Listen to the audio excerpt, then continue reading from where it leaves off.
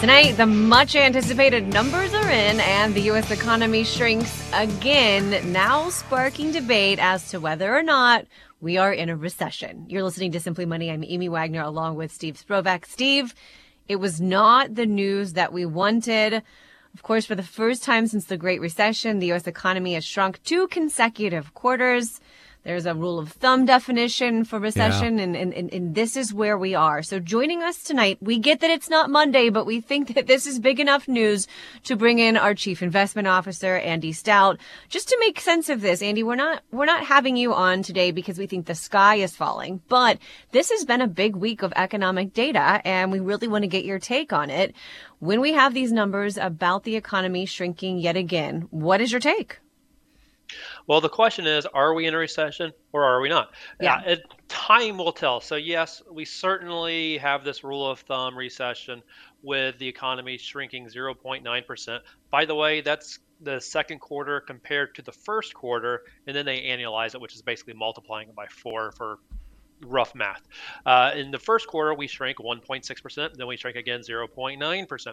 So the definition, the rule of thumb definition has hit, but as I'm sure many of you are aware, that's not the official definition of a recession. The National Bureau of Economic Research, or NBER, is the arbiter of a recession, and they usually don't, date the start of a downturn really until after many months after it's already began. Yeah, they look at a ton of data, right? The economy is kind of much more complex than you can just look at 2 consecutive quarters of shrinking GDP. At the same time, though, one of the numbers that we're getting in is that consumer spending is on the rise right now. So shrinking economy, yet we're spending more. How do we make sense of that? Yeah, well, what you can do, Amy, is what I like to do is I like to break GDP, or which is our gross domestic product, which, by the way, is a measure of our nation's total output. And when you think about GDP, you can break it down into different areas. I like to deconstruct it into what I call core GDP and non-core GDP. Core GDP focuses on really spending, and it gives a better truer measure of, I'll call it private spending, if you will, so ex-government. So I'm looking at personal spending, looking at business spending, and looking at exports. When we look at those 3 together, core GDP was up 1.9%. Part of that was the 0.7 percentage point, their contribution, I should say, of personal spending. So core GDP was up 1.9% this last quarter, and it was up 2% in the first quarter, by the way. Non-core GDP is what's dragging down the numbers. So specifically, exports were the primary reason we shrank in the first quarter, and business inventories were the primary reason we shrank in the second quarter. I think this is a good opportunity, Andy, to just explain. We're not red, we're not blue. We worry more about green, and this is going to be politicized by both parties at the expense of the opposing political party. We don't care. We're just looking for the data that comes in. And what really caught me off guard on this was so many experts were saying it wasn't going to be a strong positive GDP number coming out today, but it was going to be a positive GDP number. And yet minus almost 1% is a pretty big departure from a positive number. I mean, how can so many people be so off on the number that came out? Well, there's a lot of unknowns in this world right now today from an economic perspective. And when you look at the big picture, I mean, we have uncertainty in Ukraine, we have still supply chain problems. There's a lot of issues, just the supply chain, how it affects our imports and our exports. And that just has ripple effects everywhere. And as far as everybody being wrong, I mean, some people were more accurate than others. I mean, that the estimate of a positive 0.4% print, which is what economists were thinking on average, there were some that were much closer to that negative 0.9, and some had like a positive 2%. They're really all over the board. And one of the big takeaways is that this is just the first estimate, Steve. There's going to be 2 more revisions to this, and exactly, I mean, it's very, very likely that the final data point will be much different from where it is currently. Doesn't mean it'll be positive. I'm not saying that, but I don't expect it to remain at 0.9% negative. You're listening to Simply Money tonight here on 55 KRC. We are joined by our Chief Investment Officer, Andy Stout, making sense of the latest numbers that are out, right? GDP, our nation's economy shrunk for the second consecutive quarter. Are we in a recession? The timing of this is really interesting too, Andy, because of course you had the Federal Reserve, right, announcing a 0.75 point interest rate hike yesterday. And in the press conference after that announcement, Fed Chair Jerome Powell was asked, does he think we're in a recession? And he almost like balked at it. He was like, he kind of laughed almost like that seems a little bit crazy. Here's why. Really a lot of strength in the labor market, that kind of thing. Want to get your take on where sort of he lands with this. I can certainly understand why he said that. I mean, the labor market's really strong. If you look at the number of payrolls that have been added into the economy, when we say payrolls, we're talking about new jobs by businesses. And you just look at last month as an example, in June, 372,000 jobs were added. In May, it was 384,000. March and April were both around 300,000 to 400,000. January is 500,000 and change, and February was like 700,000 change. These are big numbers. These are really big positive numbers. Not saying those are going to continue, but when you have the strength of the labor market like that, it's really hard for many economists to think we're in a recession when the job market's that strong. I mean, you can look at a lot of other indicators that the NBER, or the National Bureau of Economic Research, looks at. Again, the NBER is the official government body that determines if we're in a recession. They don't look at, I mean, they look at tons of things. I mean, they obviously would consider GDP to some degree, but they're going to break it down into a more granular level. They're looking at industrial production. They're looking at the number of employed people. They're looking at payrolls. They're looking at total manufacturing sales, personal income, personal spending. And when you look at these indicators, on balance, they're pretty positive, actually. You know, outside of some manufacturing data and a few other minor blips here and there, the data points on the screen they're actually green. They're not red. Red would be going in the wrong direction. Green's going in the right direction. So that's why a lot of economists, including Chair Powell, thinks that a recession is, not currently the state that we're in right now. Well, and I think markets really shrugged it off. When that news came out at 8:30 this morning, I thought markets were going to open down, hundreds and hundreds of points. Yet that didn't really happen. Markets kind of shrugged it off. And I don't think the average person really feels like there's a recession. I mean, when I was growing up, my dad was out of work for 18 months during a recession. That in 2008, 2009, the world was crashing. That was a recession. It just doesn't feel like it right now. I don't. Can you even have a recession with strong employment like we've got now? It doesn't feel that way to me, and I'm not sure it even matters. Does it matter if we're in a recession right now? Well, I mean, it does matter for a few things. When we think about the second-order decisions made by policymakers, for example, if there is this pressure on GDP, if we are in a recession, then the policymakers, want to talk about the Federal Reserve here, that's where they would look to, cut interest rates to keep the economy growing and to essentially mitigate any sort of economic weakness. So when the markets see this, I mean, it's kind of like good news and bad news. Yeah. The bad news is it showed negative GDP. The good news is, that might mean the Fed doesn't raise rates as quickly as they suggest, or they might cut rates, sometime next year sooner than what is being priced in right now. So when we think about it from that perspective, that's one of the ways you have to analyze it. So there's certainly many, many things going on here, but then I think about the next step. What's that mean for the Federal Reserve? What are they going to do? What's that do to the economy in a year from now? I don't really care too much about what happened 3 months ago. I care more about what's going to happen the next 6 months, the next 12 months. Past is the past. The future is what's going to affect investment prices going forward from today onward. Well, and that's what we're buying, is not where we are today, where we may be tomorrow. And that's why Bank of America came out with some statements yesterday, basically saying their opinion is the Fed is going to have to start reducing interest rates sometime in 2023. We'll find out, if that's correct or not. But if the Fed reduces rates, I mean, that would be good for bonds, wouldn't it? Yeah, that's exactly right. And if you look at where the markets are trading today, you're seeing interest rates come down because of what you just said Yeah. on the expectation that the Fed might have to reduce interest rates or cut rates next year. And that's what's priced into the market right now. And we can see where the market expects the what's called the Fed funds rate, which is the overnight rate that banks can lend to each other.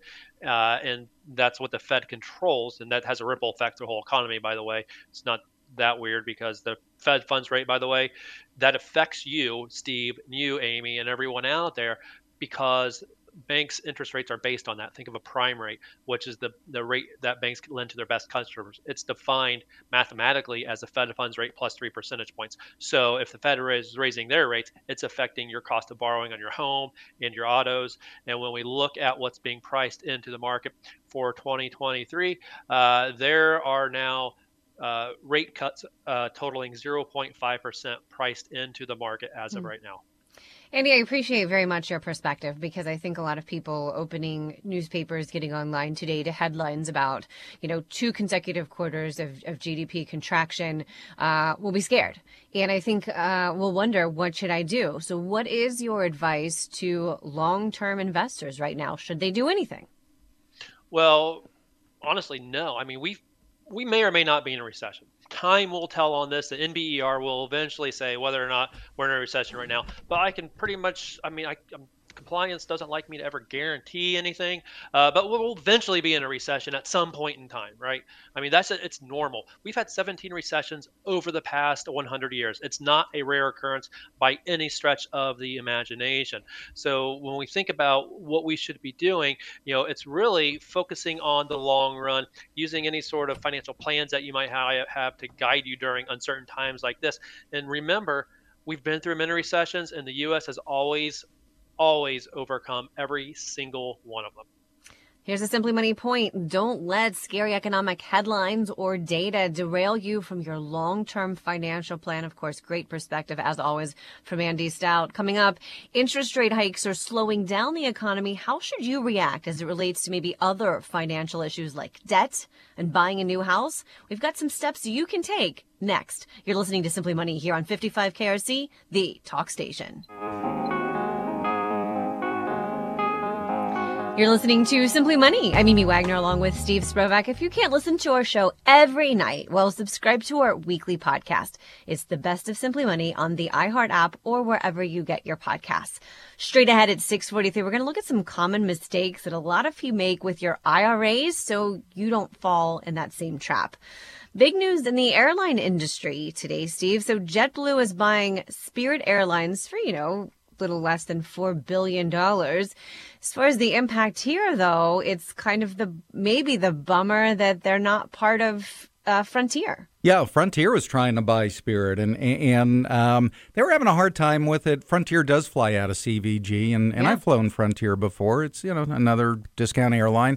And they were offering a lot of money, but not all cash. They were including stock in the deal. And Spirit shareholders were saying, show me the money. Yeah. And so here comes in JetBlue, and JetBlue is making an all-cash deal for about $1 billion more. I mean, this is serious money. Here's the thing, though. It might not affect us locally. I was kind of hoping the Frontier deal would go through because that would expand the number of routes that Frontier flies to.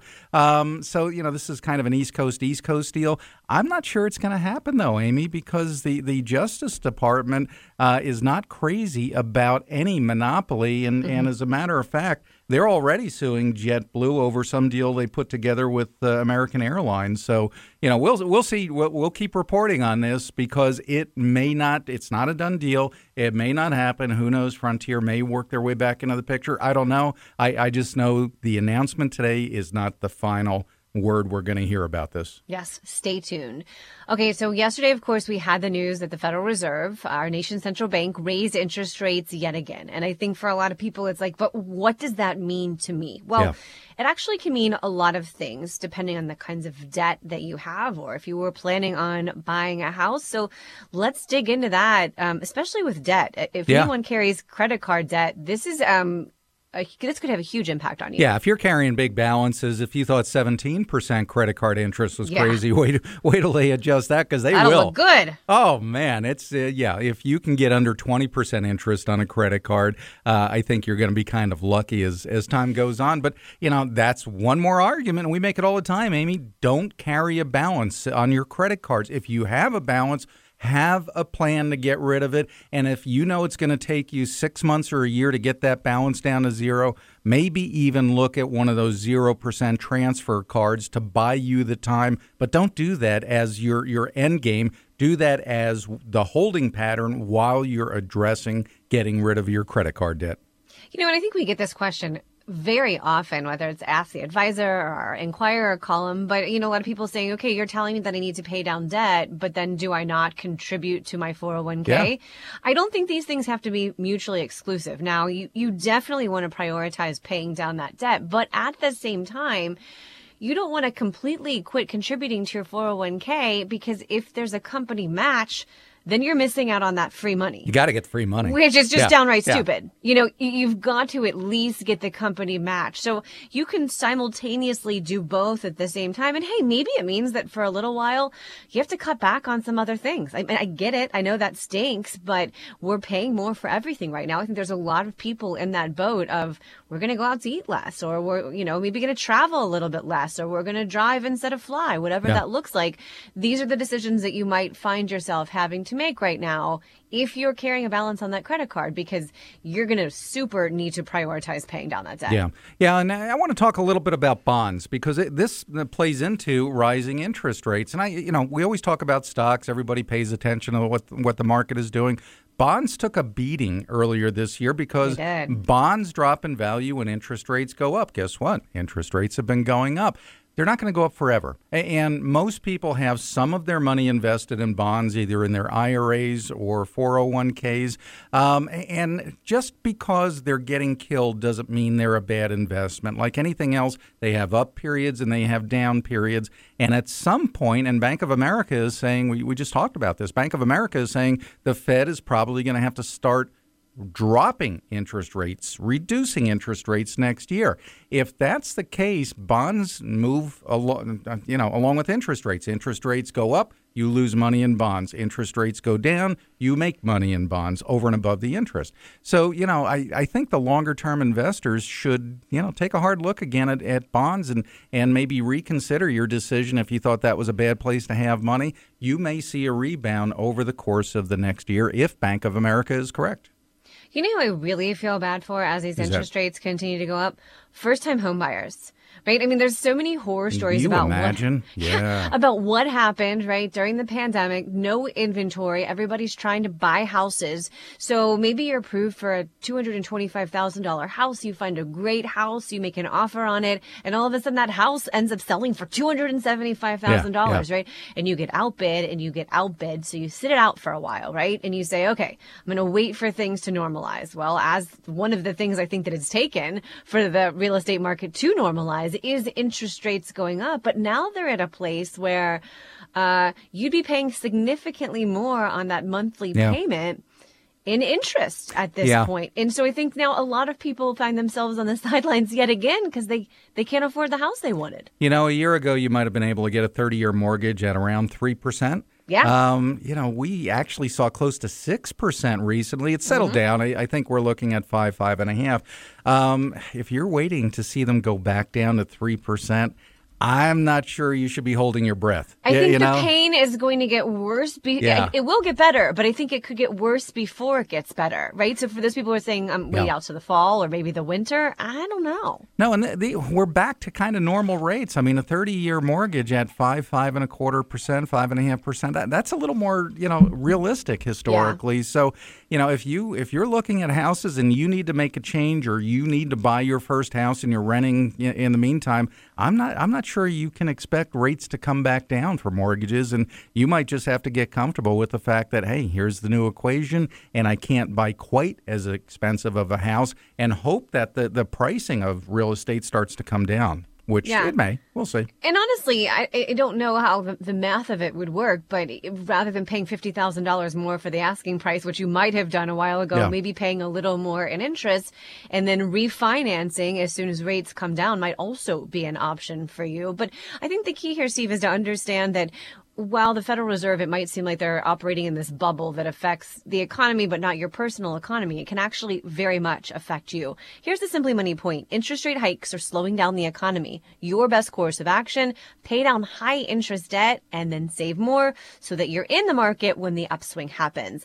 Inflation will just not drop. Of course, that's what the Fed's trying to do. If you're pulling your hair out trying to find ways to save, we've got some tips for you. Next, you're listening to Simply Money here on 55 KRC, the talk station.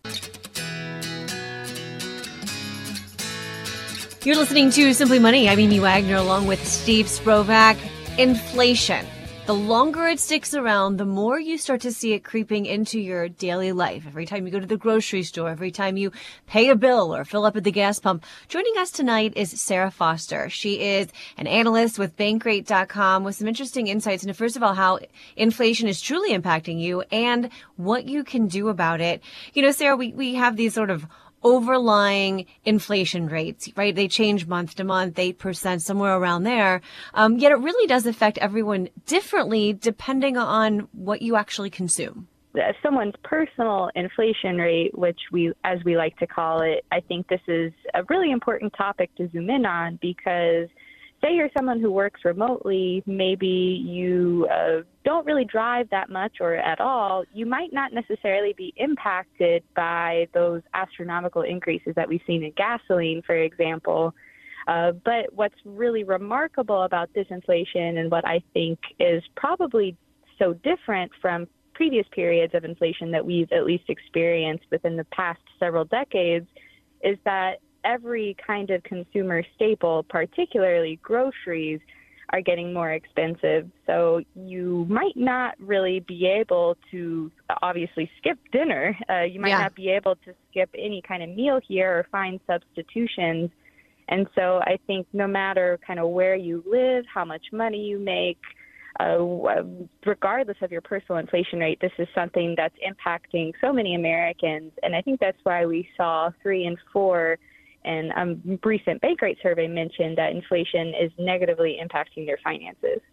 You know, Sarah, when we first started talking about inflation, that was probably late last summer, we were starting to see it pop up in different places where we were spending money. Yet I would say that probably overall, most of us, most consumers, were not changing our habits.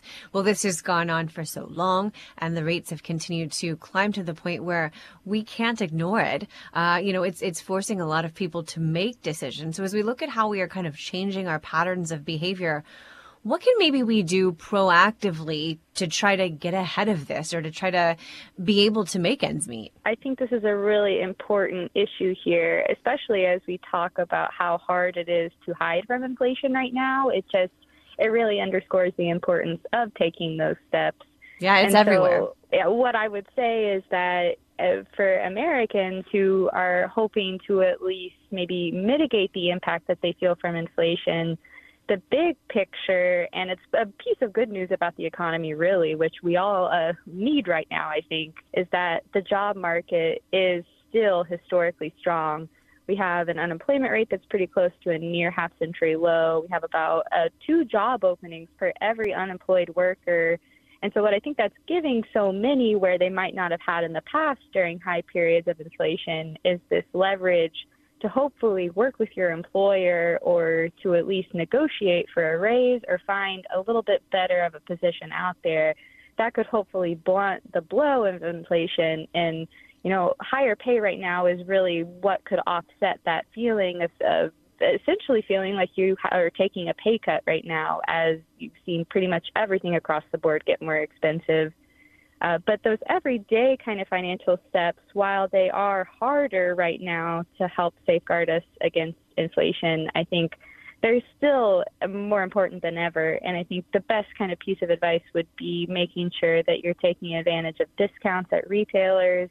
What's been really interesting is that we've seen lots of those big box stores like Target and Walmart, for example, they've tried to get ahead of these major foreseen supply shortages by stockpiling on some of their inventory. Yep. So right now they have kind of a surplus, and so that's led them to introduce some discounts that they might not have offered even a few months ago. So I think staying on top of those everyday little ways that you can save money, even if it's just a few dollars, that can all add up in the end when inflation right now is at a 40-year high and projected to stay that way for at least a few more months. You're listening to Simply Money tonight here on 55 KRC. We are joined by Sarah Foster from Bankrate.com with some interesting insights into inflation, how it's impacting you right now, and what you can do about it. You know, Sarah, we talked about the fact that when it first started, we didn't really have to change anything, but now it's getting to the point where we are all kind of proactively looking at ways that we can change our habits. I know for a lot of people, the word budget is an ugly four-letter word, yet I think a lot of people find themselves in a place now where they are having to start putting things down on paper and figuring out, okay, where is the money going? Because to your point earlier, you can't not eat, you can't not fill up your gas tank, you can't not pay the mortgage or the rent. What's very remarkable about this inflation is that we've seen in bank rate surveys that some of these price pressures have led Americans to either cut back on spending or even dip into their savings accounts. And we've also found, which I thought was very eye-opening, in a separate bank rate poll, we found that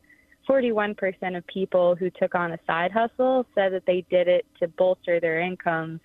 And so I think this is really putting so many Americans in a cash-strapped position where it's kind of like a break glass in case of emergency situation, where they're trying to figure out ways to make ends meet at a time when inflation is so high.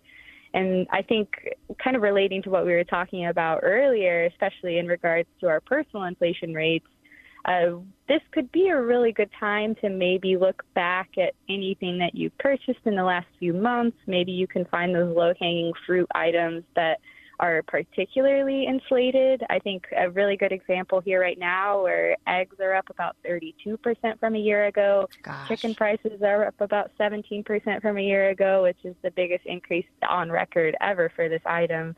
And so maybe it's a good time to switch out chicken for other kinds of beef products, which, for example, you know, beef was a little bit of a better picture here than chicken, but it's hard to kind of give those substitution advices just because of what we were talking about all along, which is even if, you know, meats, for example, are up about 12% overall, which is slightly less than chicken, it's still pretty inflated compared to where we were several years ago, if not even just last year. So it's really important to just look at your finances, and any kind of dollar amount that you can free up is going to make a big difference. But I mean, obviously, and we want to stress here just how painful inflation can be. And we've really noticed that in every survey that we've run at Bankrate, as well as interviews with other Americans.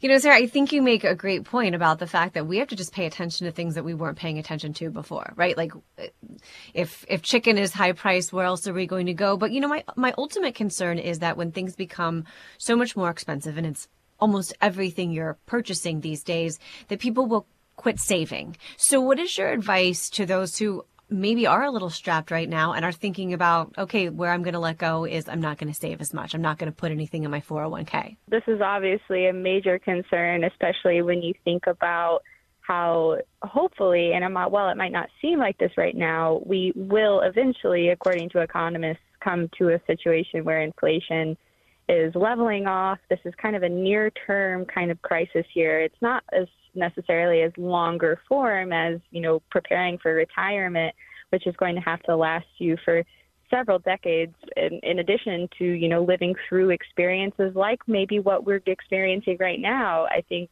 what's really important to remember is that high inflation, or at least periods of high inflation, do happen throughout history, even if we don't see them repeat kind of the way that they have been right now. And so what I think is really important is to just reevaluate maybe even those items that, you know, you can cut out of your budget, such as those discretionary expenses. Maybe it's a time to maybe second guess or reconsider your vacation, especially considering how inflated airline prices are right now, and finding a different kind of alternative. I think, you know, looking at those big ticket purchases, those more expensive ones, I think can really make a big difference to hopefully free up some cash that you could still contribute to your broader financial goals, especially when it comes to saving for retirement and preparing for emergencies, which is also a very important thing to be thinking about right now, especially as economists are kind of throwing out this also very feared word, which is recession. Absolutely. I think you make a great point that this too shall pass. It doesn't feel like it when we're in the midst of it, but making sure that you're making decisions right now that aren't going to impact you negatively in the long term, like stopping savings. Maybe you do cut out those vacations or something else that you can, get rid of in order to make sure that you are still saving. Great advice, as always, from Sarah Foster from Bankrate. You're listening to Simply Money here on 55 KRC, the talk station.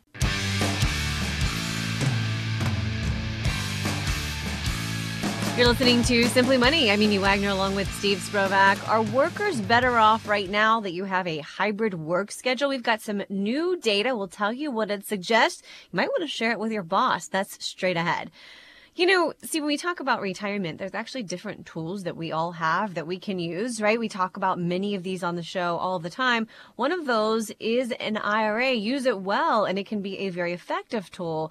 If you don't use it well, though, it can end up costing you, in some cases, a big chunk of change when it comes to your taxes. Well, one of the big advantages is, hopefully tax deductibility depending on your tax bracket. But, the tax deferral is just a phenomenal tool to compound growth within any investment. And, that's one of the major features of an IRA. But, Amy, everybody thinks about the saving, how to accumulate money.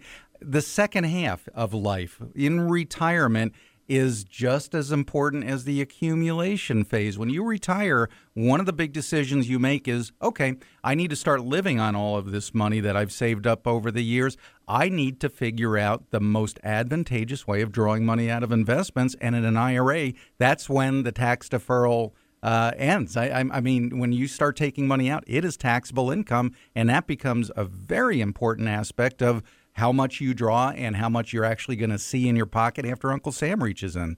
Yeah, which is why I use the word all the time, strategy. Yeah. Because you really have to have a strategy. And I think you make a great point, too. For many of us, we spend decades in that whole saving phase. And that's all we're thinking about. How much can we put aside, especially when you get closer to retirement? Then all of a sudden, you kind of cross over this bridge into retirement. You flip the switch.